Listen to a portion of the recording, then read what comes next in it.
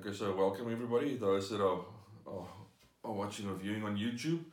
And those here today. We're going to continue today with John the Baptist and what we spoke about earlier, about what's it, 2 weeks, 3 weeks ago, about John the Baptist. I just want to quickly recap on John the Baptist.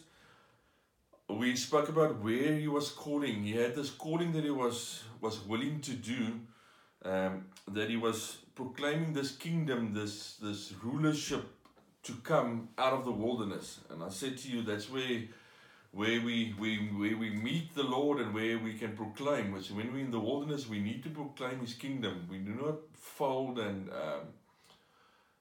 always struggle, even though there is struggles in the wilderness. But we need to know that the reason for the wilderness, where John the Baptist and we end up, is to proclaim His kingdom is coming, to repent. His kingdom is coming. So in saying that, let me get to this place where we said this. So we need to realize how we do these things and how we walk the.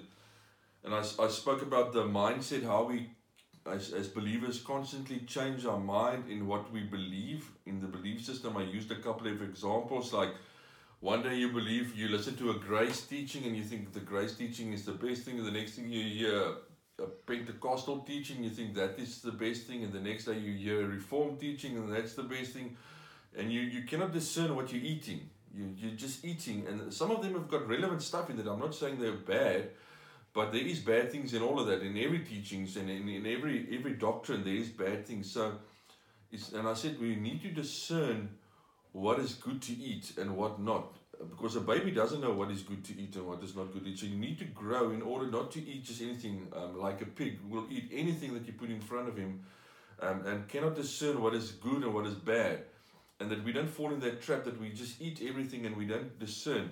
And I said we need to have a real a change of mind, in the sense that we spoke about 2 weeks ago, where I used Victor as an example, where I said if I place Steve Jobs' brain into Victor will not change his mind again about which phone to buy. He will only want an Apple phone because of Steve Jobs being the designer, the one that had the passion for the iPhone. So if I take Steve Jobs' brain and put it in Victor will be convinced this is it, and he will not hop around and change the whole time like we sometimes do in the spirit, because he had that change of mind and he knows what he wants. What was the other thing? I spoke about kingdom means. I said kingdom doesn't mean heaven. It means of rulership, control, guidance, management. That's what this kingdom is. And that's what John the Baptist was saying and proclaiming when he was in the wilderness, proclaiming this kingdom is coming, this rulership, this guidance, this management, way of managing our lives is coming. So there's going to be a change that's coming with that. So that was what John the Baptist was proclaiming. He wasn't just saying Jesus is coming. He was saying what does that mean when he says Jesus is coming? And the main thing I said to you also is, I said for 400 years before, from the book of Malachi to here, for 400 years, God was not speaking on this earth. For 400 years he was quiet. Nobody had dreams, prophecies, visions. It was dead quiet. And I said, in that, what is scary, in that 400 years where God was quiet on this earth, religion flourished. Religion grew. Religion was the main thing. So when Jesus came to the scene here with John the Baptist, his biggest problem, his biggest encounter was religion, because it was flourishing for 400 years. When God wasn't speaking, man was speaking, and man was making his plans and doing his thing, and they were flourishing. That's why when Jesus spoke to them, he said to them, the way they looked on the outside looked so good and clean, but inside they were dead. Okay, so that is what John the Baptist was saying about this repent, that's change of mind, this replacing your mind, not just repent from sin. That's one aspect of it, but the deeper way. I said we had this doctrine of cause and effect, if you can remember. Unfortunately, today we get teach the doctrine of cause and effect in Afrikaans, oorsaak en gevolg. Alright, so what does it mean is, when we pray, we say, Lord, if I do A, will you please do B? Or you have this, if I do A, then God must do B. That's a cause and effect, a gevolg en oorsaak. Oorsaak en gevolg manier van die Here aanbid en is 'n verkeerde manier, is nie 'n Bybelse manier nie. So it's a wrong way, it's not a biblical way, okay? We don't pray in that sense. When we pray, we seek Him. I said to you, we must be intimate with Him, not with our grocery list. There's a place where you can have that, but that's not what prayer is about. Okay, so that was the background where we're busy with this John the Baptist. So we actually only at verse 4, still with John the Baptist. And I want to continue today that we must realize what we do, how we serve the Lord, must be out of love. And the way we function must be out of love. It's not about the benefits we get out of Him. Because we have such a way of thinking that we're going to get something out of the Lord when we serve Him. And there's no benefits for serving Him. There's only love for serving Him. That's all that He guarantees that you're going to receive. So we as the true church must really take that place back where we focus on Him. He's our provider. He's our everything. If He doesn't give you anything, if you don't see anything happening, He's still your Lord. Doesn't matter if He's not talking to you. Okay? That the focus is Him and Him only. That we don't, like in the 400 years when it got quiet on the earth, go fall into religion. If He's quiet with you. When He's quiet with you, and in 400 years He's not speaking, you must be a John the Baptist crying out in the wilderness for the Messiah. Alright? So we're going to continue today. I'm going to read out of Isaiah 40. Because remember, Isaiah was the one that wrote this about John the Baptist. It's the coming of John the Baptist. So I'm going to read in verse 4. We read the others 2 weeks ago. So we're going to continue in verse 4. It says, every valley shall be exalted, and every mountain and hill shall be made low. And the crooked shall be made straight, and the rough places plain. In Afrikaans, elke dal moet opgevul en elke berg en heuwel klein gemaak word. En die bult moet 'n gelykte en die rotsagtige plekke 'n laagte word. If you read that verse in the flesh, it makes no sense. For you today to do something about it or what it's teaching you. But I want to take you into that verse and explain to you what's going on here in this verse. In this verse, we find actually the church and how they're functioning today in that verse. Look at what that verse is. Every valley shall be exalted, and every mountain and hill shall be made low, and the crooked shall be made straight, and the rough places plain. A mountain, a hill, a height, those things can be government strongholds. We've spoken about before the meaning of it. And it says here there's a lot of mountains and hills in that verse. So it can be governments, strongholds in your life. That's what it's talking about there. So in today's language, mountain, that means all those places. If you think in today, if we have war, having high ground doesn't mean much anymore, because the weaponry we've got today is easy to take somebody out when they're on the high ground. But back in the Bible's days, if your army had the high ground, you were invincible nearly, because the others had to come up to attack. So a high ground was a place where you were safe and could win your battles from. It was a strategic place where you knew, if I had the high ground, I most probably will win this battle. So it was a great advantage point for having high ground in a battle, being untouchable. So another thing about mountains back there in those days, people, you will read in the scriptures, people will erect statues on mountains and high places. Back in the days, they had statues which they prayed for. They would place holy trees on mountains and hilltops, which they prayed for and worshipped. A lot of people did it back then. It was a norm back in the day of the Bible. So this verse spoke about all these hills and stuff in it. And I said hills are like governments are ruling over something. So I'm talking about you here. So we also have these mountains. Some have mountains, some have smaller hills of strongholds, stuff that's ruling in your body, that's in your mind, that is causing you to struggle. One of the biggest strongholds in our bodies and in our minds that we carry is religious strongholds and traditions. Our traditions, our Afrikaner tradition, our heritage, it's a huge stronghold.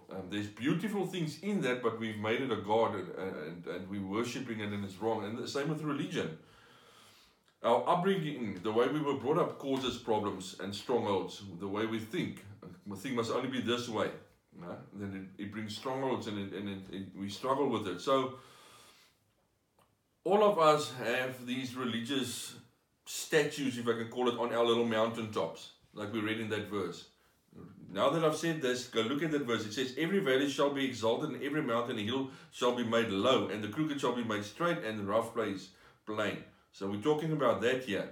So here we see these, that we have these little religious things we're worshipping that's on our little mountains in our inner being, that we erected, and these things are causing problems in our lives. So if we look at that, it says here, first I encountered him in Isaiah 40 verse 3, we encountered him, it says, as the way. Remember, this thing is proclaiming the way that John the Baptist is in Isaiah. In verse 3, he's proclaiming the way, but later I can find a mountain on that way. And that mountain might be finances for you, or it might be pride, that we see in verse 4, these mountains. That's a problem on this way that we see. If we read the verse, you can go read it again afterwards if you want to Isaiah, because we spoke about it last week, 2 weeks ago. But here in verse 4 follows on verse 3. So on this way you discover a desert, if I can put it this way. You discover a way in your desert. You're in this desert, and there's a way to get out of this desert, and you discover this way, but this way is full of little strongholds, hilltops in you that you need to get rid of. So an important thing to remember is, you will not discover the way, which is Jesus, if you're not in the desert. Think about that for a second. You will not discover the way, Jesus, if you're not in the desert. That's why a lot of believers never go into a desert period, and they never grow.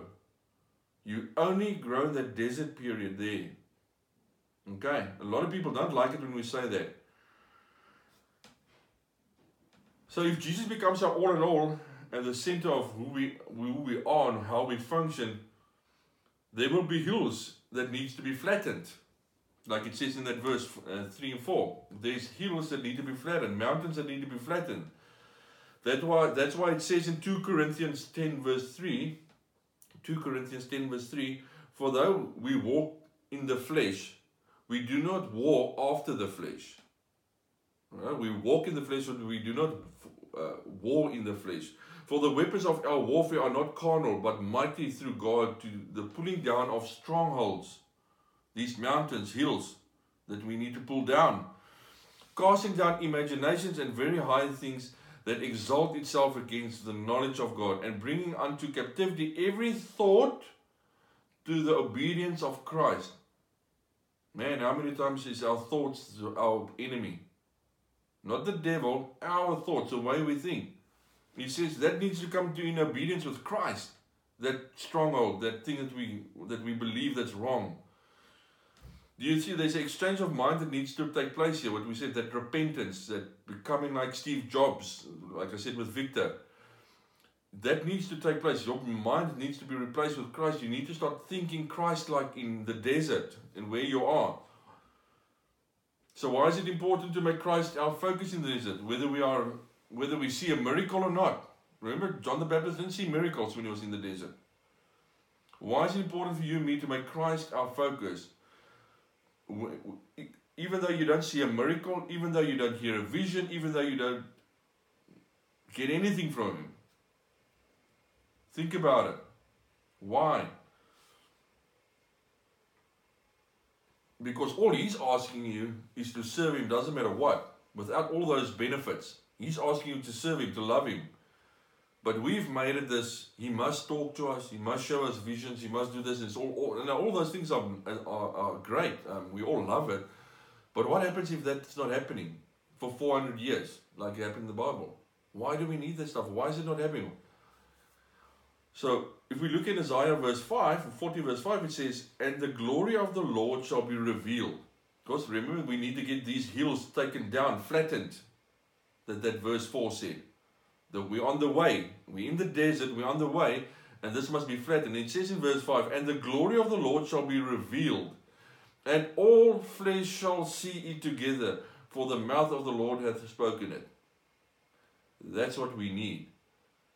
We need to see the glory of the Lord. That is what mankind, the whole of mankind needs. There's only one thing that will free the whole of creation, and that's the revealing of this glory. And I've spoken about this before. We need that. Our little plans, our little religious exercises will not do a thing. We need the glory of the Lord. Only that will bring correction. Alright.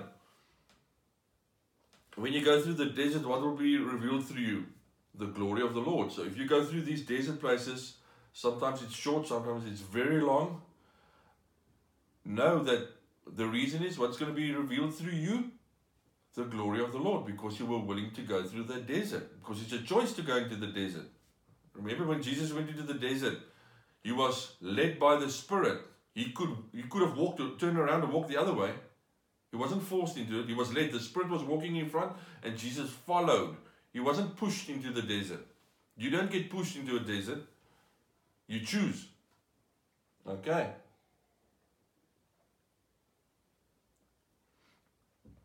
Most of the times we will see our plans do not work in the desert.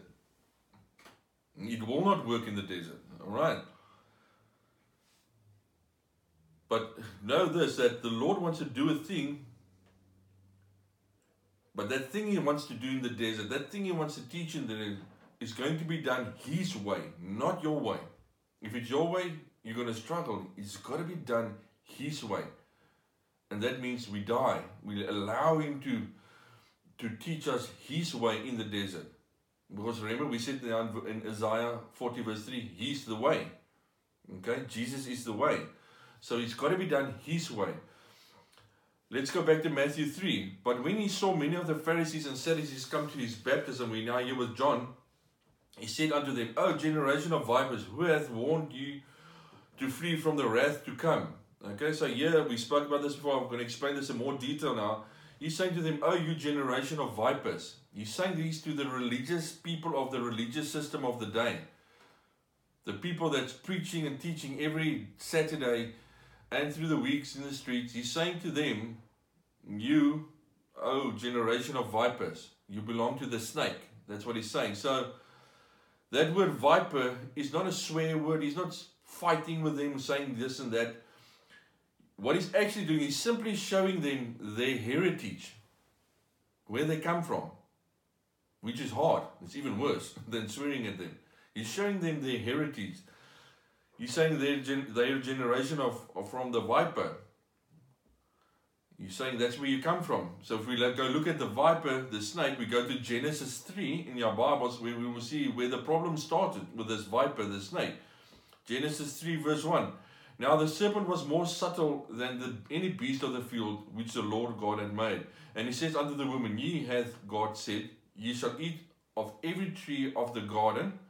And the woman said unto the serpent, We may eat of the fruit of the trees of the garden.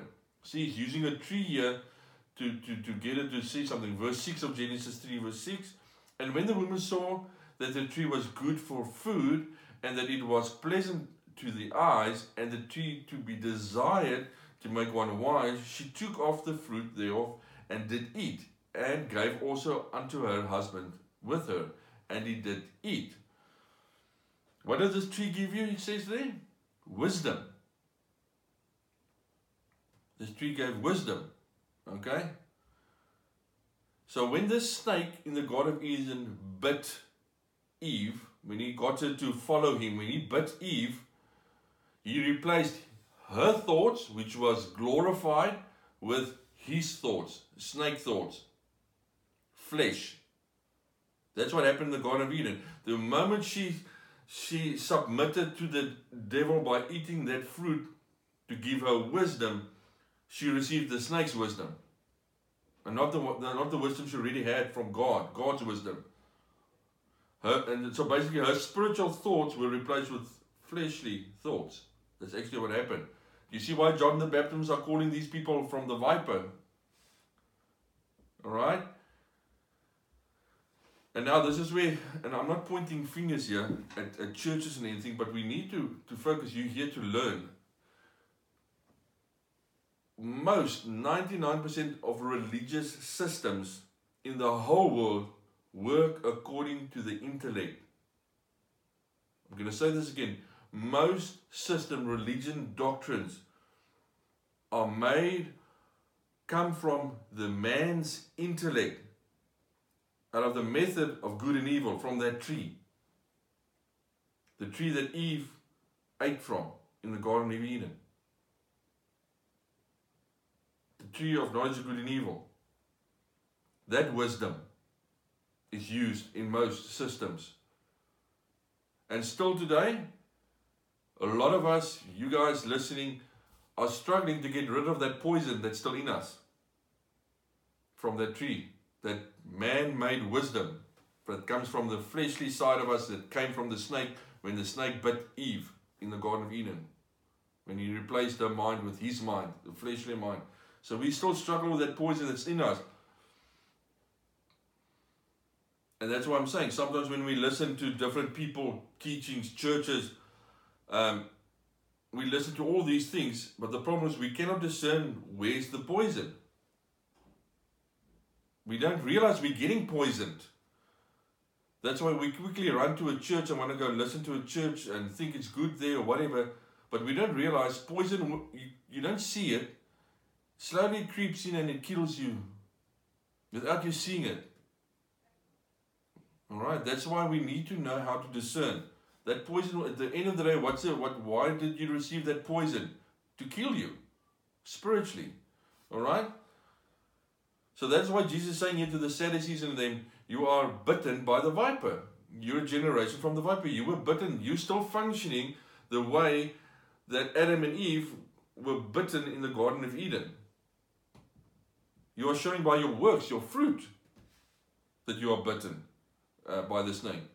You only think in the natural. Everything you do is in the natural. And we still have that problem today. If you pray in tongues and all that stuff, that doesn't mean you're not bitten by the snake still. You're not functioning with the snake poison in you. Alright. I think that we need to also, I emphasize this a lot of times, we have to learn that God is spirit. The word says God is spirit. It says that in John 4:24. God is spirit, and they that worship Him must worship Him in spirit and in truth. Right? In spirit, not in intellect. Not in intellect, in spirit. And that's again not praying in tongues. It's got nothing to do with that. In spirit and in truth. We need to understand that God cannot be understood with the natural mind. He cannot be understood. That's why you will fight with people if you want to try giving them spiritual things. If you say something that the Lord maybe have shown you that's spiritual and you give it to somebody, they will not understand it. They will actually maybe attack you and say it's wrong what you're saying. Because spirit and flesh, they cannot work together. The two doesn't work together. I mean, the Bible says that it cannot be understood from the natural mind, the spirit. It cannot be understood at all. Look at the book of Revelations. The book of Revelations, I've said this so many times before, it's not a book of revealing the Antichrist.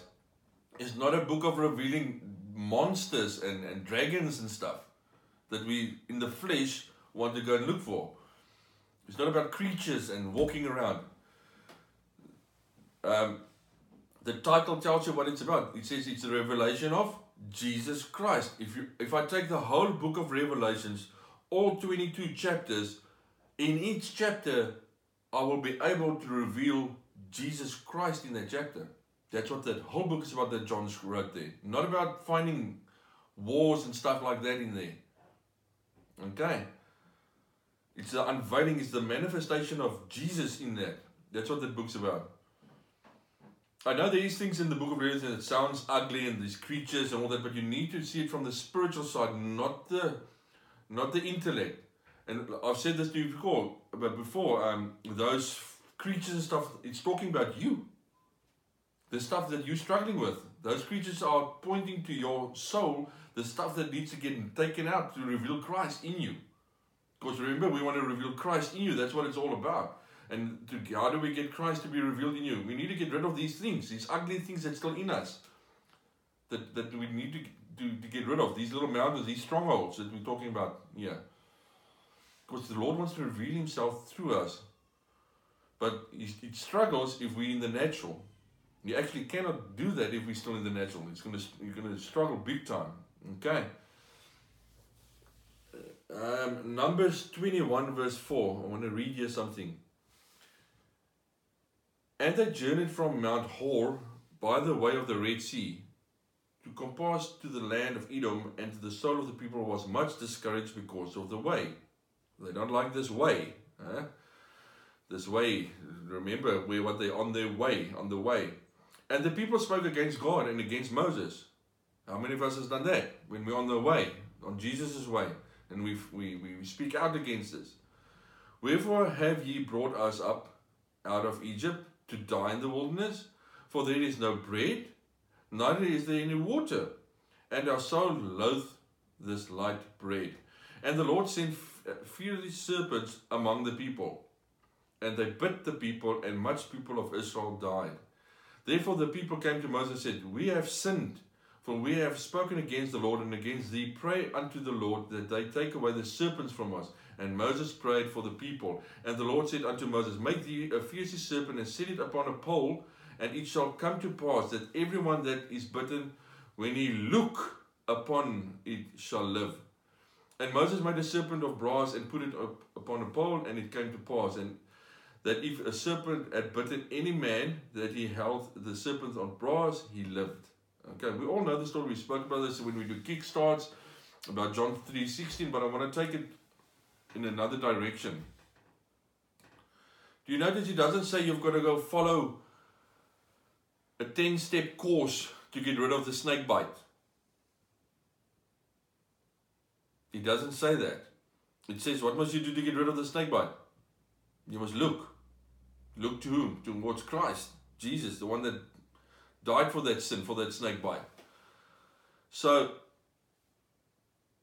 it doesn't say that everyone that got bitten must go for counseling. And I'm not saying there's bad things about it. There's a place for counseling, but we run to things and think that will heal us, and we don't go to the Lord to get the healing.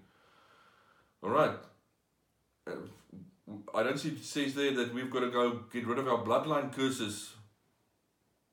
It says you've got to look. And I'm not saying I'm not saying I don't believe in bloodline curses, but it's not every time a bloodline curse like we do. Because people, anything that's wrong, it's bloodline or this or that. And we need to see, we need to look to the cross, to Jesus. They paid the price there. If the snake have bitten you, like he's bitten all of us, all you need to do is to look to the brass serpent. Jesus hanging on the cross to take away those things. All right. I said it to somebody else the other day. I said to them, stop believing a lie. I spoke to this one lady and she had this issues and she said it's a bloodline thing. And I said to her, stop believing a lie. You've made that bloodline thing such a thing in your life. You're believing it. You're giving it power. I said, stop believing that. Believe in Christ rather than the stuff that you believe in. Because I said, if you don't change your mind regarding this bloodline, I can pray and pray and pray, and you're not going to change because you've accepted this thing and you made it nearly a doctrine in your mindset. And now you're worshipping this doctrine instead of worshipping Christ with this thing. You need to accept this. If you look at the snake, nothing will happen with you, and live that. Walk in that. All right. So I said a lot of people are working for the Lord today in the natural mindset, and because of that, snake poison is still working in them.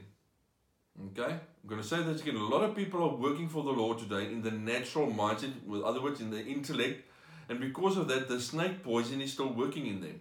Okay, you will see it in their fruit if you go and look. That's why I'm saying when your daily walk outside is so important, because the people are going to look at your fruit. Can they see Christ, or are you still filled with poison? If we look in the history, in the times we're living in and what has passed, people like Martin Luther, Calvin, all those guys, God did massive stuff through those things. But we need more. Those things were necessary, but where we are now, we need more. I said to you, we actually need a God explosion. Not a little earthquake or a little rattle. We need an explosion, something that is radically going to shake people, the nations, the world. That's all that's going to change the way things are going at the moment. I want to be at that place where you just look at somebody and they get healed. Without them knowing I prayed, or in my mind I didn't touch them. I want to be at that place where it's not about me, it's about that person getting healed or finding whatever, deliverance or whatever the case may be, without me even having to do anything. It happened in the Bible. Look at the lady that had blood flow issues. Did Jesus lay hands on her, pray for her, give her good teaching? No. She just touched him and she was healed without him doing anything. I want to be at that place where you walking, Jesus in you does what he needs to do without you even realizing what he's doing through you. That's what we need in this world. An explosion of Jesus Christ in this world. We need Jesus to become visible for all nations. I want to read out of the book of Hezekiah a couple of verses. I'm going to read from verse 3. And he did that which was right in the sight of the Lord, according to all that David and his father did. He removed the high places. Remember what we said in Isaiah 40 verse 4? Look what he's saying here. This Hezekiah guy, removed the high places and broke the images and cut down the groves and broke in pieces the brazen serpent that Moses had made. Look what is Hezekiah doing. I hope you're getting what is happening here. I'm going to read this again. I really want you to focus on what I'm saying. He removed the high places, because remember we've got strongholds and high places in us, and break the images, the stuff, the statues they built on top of these mountains, and cut down the groves, and broke in pieces the brazen serpent that Moses had made. For unto those days the children of Israel did burn incense to it. They were still worshipping the snake on the pole that Moses built in the desert.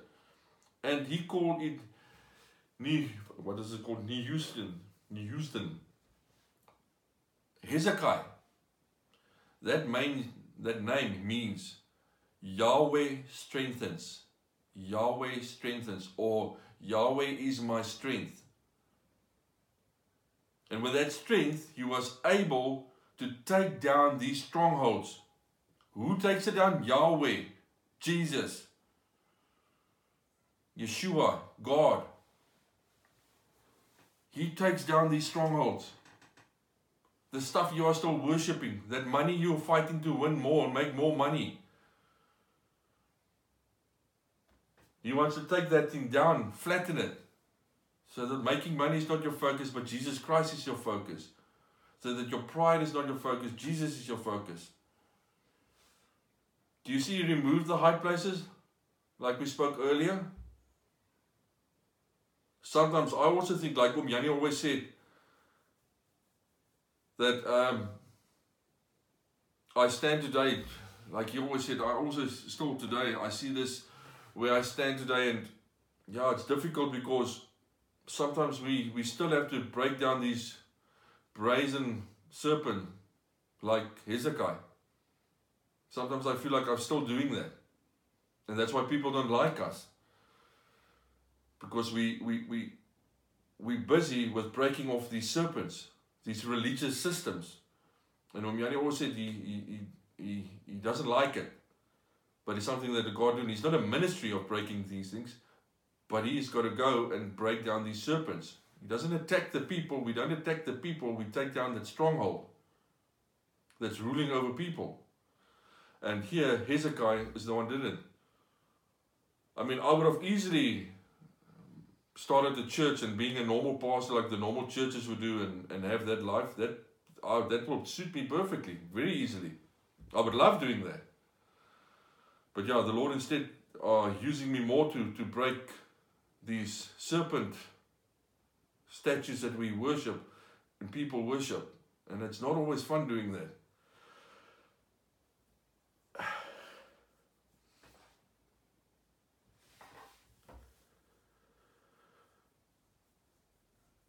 And the reason why I'm a snake breaker, if I can call it that way, is because people are stuck in their religious ways. We as believers have no impact out there. We have nothing because we're still worshipping, we're still poisoned with a snake.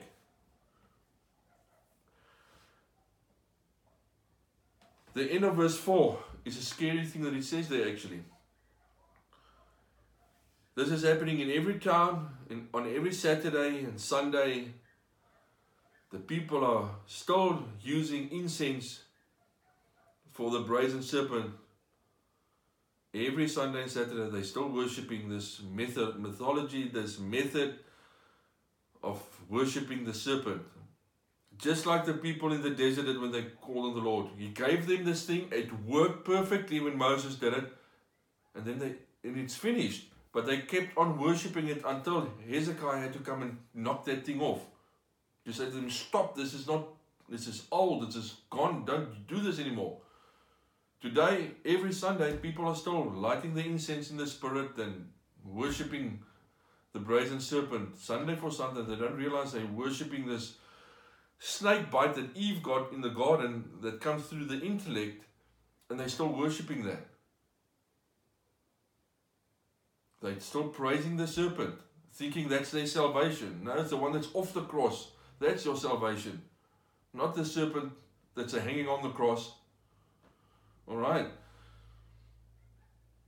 And all these things are done in the name of Jesus, and people are doing that. I don't have a problem with that. It's just we need to have a balance in this, that we know what is right and wrong. We can discern what is right and wrong. And I mean, for me, where I stand in life today, I've had a lot of people coming to me, and I can see that this serpent method is not working. That's why they come to me, because it's not working.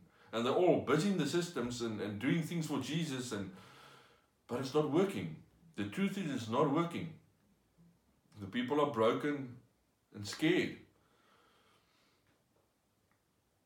If your focus is Jesus, you become like Jesus. We all know that. You become what you behold.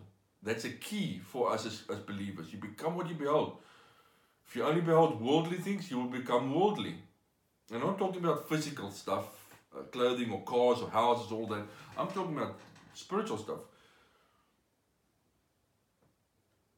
What you take in, you will become that. We need to behold Jesus so that we can become more like Jesus outside there. We need people to get to this place where they can be saved from this brazen serpent theology. They need to get saved from that. And it's your work and my work through the Holy Spirit to do that. Not to fight with people and all that stuff. We need the serpent thoughts in people to get replaced with Christ thoughts. Because serpent thoughts, like I said, is fleshly. It's all through the flesh. It's intellect. And it's religion. It's religious is not from the Spirit. If we look at this where John is speaking here, he's not saying you group of prostitutes, you are from your family or from the serpent, the viper. He's not saying this to alcoholics, you children of the serpent. He's saying this to the religious people that are flourishing, making money, because God's quiet and they loud.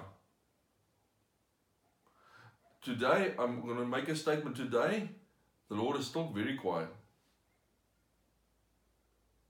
Yes, He's speaking here and there to us. But if we are honest with one another, He's quiet.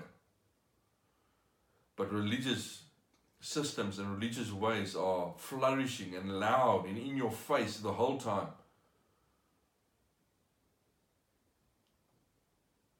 We're still having the same problem that John the Baptist had here. And if you look at that, what John said about them being the children of the snake, you can go read it. Jesus said it more than once. He said it in Matthew 12 verse 34 if you want to go read it. He said it in Matthew 23 verse 33. He said the same thing, Jesus. You from the serpent. You bitten. You full of poison. The religious system of that day, the religious system of today is still bitten, are still poisonous. And they're biting people and spreading the poison. And it's killing everybody. That's why we don't see God move in the way it should be. Matthew 7. Matthew 7. I'm going to read from verse 15 here. Beware of false prophets which come to you in sheep's clothing, but inwardly they are ravaging wolves. Ye shall know them by their fruits.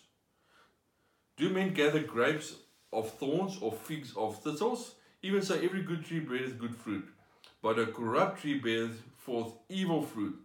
A good tree cannot bring forth evil fruit, neither can a corrupt tree bring forth good fruit.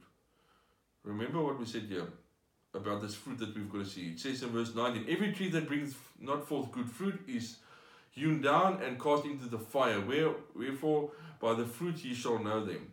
Not everyone that saith unto me, Lord, Lord, shall enter into the kingdom of heaven. Okay? Remember, it's not saying heaven, kingdom of heaven, that rulership. We always think it's talking about heaven there, but it's not. But he that doth the will of my Father which is in heaven. Many will say to me that Lord, Lord, have we not prophesied in thy name, and in thy name cast out devils, and in thy name done many wonderful works? And then I will profess unto them, I never knew you, depart from me, ye that work iniquity. They're not going to hell here. I hope you realize this. They're not going to function in the kingdom, is what he's saying here. We always take that and think they're not going to heaven. These guys that are just prophesying and praying and doing all the works. It's not what it's saying, but I don't want to talk about that. That last verse I read, verse 23 says, and then will I profess unto them, I never knew you. That word knew, genosko. He's saying, I never knew you. He says, I was never intimate with you. In Afrikaans, ek het jou nie bevrug nie. So think about it. Are you there? Did he do that with you? Or are you just busy being religious? I'm just asking. I don't want to preach, but I'm just saying that this is what it boils down to. Last weekend when I was at this men camp, it's so scary if you see the men sitting in front of you. How many have been intimate with him and who's not? It's as clear as daylight to see that. You don't have to even, it's easy to see that. And that's a qualification. Not to go to heaven, to function in that kingdom. He's talking here about people doing their own thing. In other words, religion. That's what he's talking about here. He's not talking about sin or religious activities. He's talking about the religious stuff that we're doing. And it's our own stuff. It's our own stuff we're doing. 1 Corinthians 2 verse 13. 1 Corinthians 2 verse 13. Which things also we speak, not in the words which man's wisdom teaches, but which the Holy Ghost teaches, comparing spiritual things with spiritual. But the natural man receiveth not the things of the Spirit of God, for they are foolish unto him. Neither can he know them, because they are spiritually discerned. But he that is spiritually judgeth all things, yet he himself is judged of no man. Okay? That's why he says, I don't want to go there now. For who hath known the mind of the Lord, that he might instruct him? But we have the mind of Christ. He's talking about judgment, that we can judge believers, but we cannot judge non-believers. Only God can. But what I want to say is, look at Matthew 7 verse 16. It says that ye shall know them by their fruits. Do men gather grapes and thorns, or figs or thistles? What we're reading. What he's saying here is, this meaning that he's saying is, a person does not gather spiritual fruit of the flesh or flesh trees. He's not gathering spiritual fruit of fleshly trees. I'm using different wording here. I hope you understand what I'm saying. Let me read it this way. Matthew 7 verse 17. Remember we read it earlier about the fruits. A good tree bears good fruits or bad fruits. I'm going to change it here. Even so, every good tree beareth. Okay, now I'm going to change it. So you must focus now, because I'm going to change it every time. I'm not going to say it every time. Even so, every spiritual tree brings forth spiritual fruit. But a fleshly tree brings forth fleshly fruit. Alright? Why do you think Paul says in Galatians 6, when he's talking about the recovery of people, be aware of what you sow? He's talking about be aware because what you sow, you will reap. Because of what tree are you? What fruits are going to come? If you sow in the flesh, you will reap in the flesh. If you sow in the Spirit, you will reap in the Spirit. Example I can give you. I had an incident like this the weekend at the men's camp. So I spoke to this guy, but did the Lord tell you to give a beggar 10 rand? Or was it because you wanted to give him 10 rand? If it was because you wanted to give him 10 rand, it was in the flesh. It was not in the Spirit. I don't care if it was a good deed. It was done in the flesh. All charity, let me put it this way. If you look at all the charity stuff, most of those charity stuff are functioning out of the natural observation of what's going on. And we're helping. That's serpent thinking. That's not spiritual thinking, even though it sounds such a good thing to do. Our charity stuff that we're busy with are most of the time serpent stuff. It will bear no fruit. It will bear fleshly fruit because it's not from the Spirit. It can only be done through the Spirit. It doesn't matter if you look good. Because at some stage, like I said to this person, be aware when giving 10 rand to every beggar becomes a nice thing to do, and you get this little, oh, I'm doing this good thing every time for the Lord, and it's for the Lord. Again, it's in Jesus' name, but it's not Jesus. It's in your carnal mind. It's your intellect. You're working through the snake bite, the poison, out of religion.